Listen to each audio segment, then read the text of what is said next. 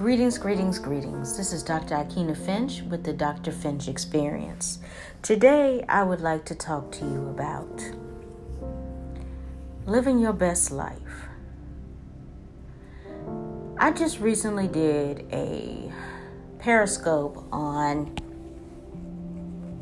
what are you changing in the new year? And a lot of the people were mentioning things about being 40 and the clarity that you receive once you become 40. And I can't agree more. It is amazing how a lot of things that you thought were like the epitome, the ultimate, really don't matter anymore. And that was so eye-opening for me. You get a fresh set of lenses like no other. And when you are chasing a dream, or you really start going from turbo to not necessarily a glacial pace, but it's just a different pace. It's a different focus. You realize that all of those things you were doing because you thought you weren't enough in your 30s, you realize that you've had everything you've needed in your 40s. And you realize the importance of leveraging the things that you are good at instead of chasing stuff that have absolutely no benefit to you. And it's an interesting feeling. It's an interesting feeling to go through that change and go through it so abruptly. In my case, it was very abrupt.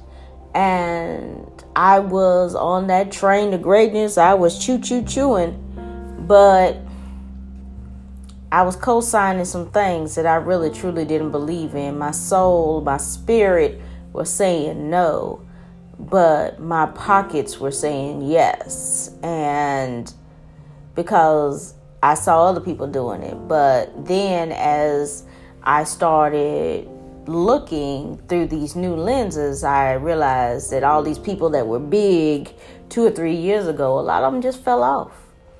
Because the things that you do that's not purpose driven tend to fall off. And you're left with only what you were supposed to do in the first place. And it may feel like broken pieces, and it may feel disconnected and disjointed. That's because it's supposed to. Because you had things mixed in. You had some, if you know the story of the wheat and the tare grow together. But if the tare grows too fast or too quick, then the good wheat gets demolished. But if you start weeding out the tare from the wheat will flourish. And when you're working in those spots and you're working through these things in your life and these goals and these dreams and these aspirations, and it seems like it's all disjointed all of a sudden, that's because you weeded out the tare.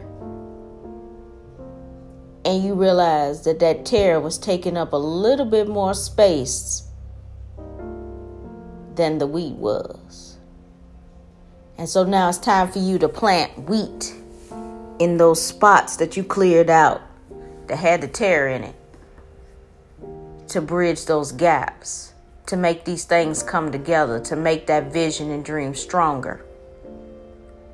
So that's just something to think about when you are thinking about your 2019. That's something to chew on, something to marinate, something to digest as you're making these dreams and these aspirations come to fruition, when you are manifesting your greatest self.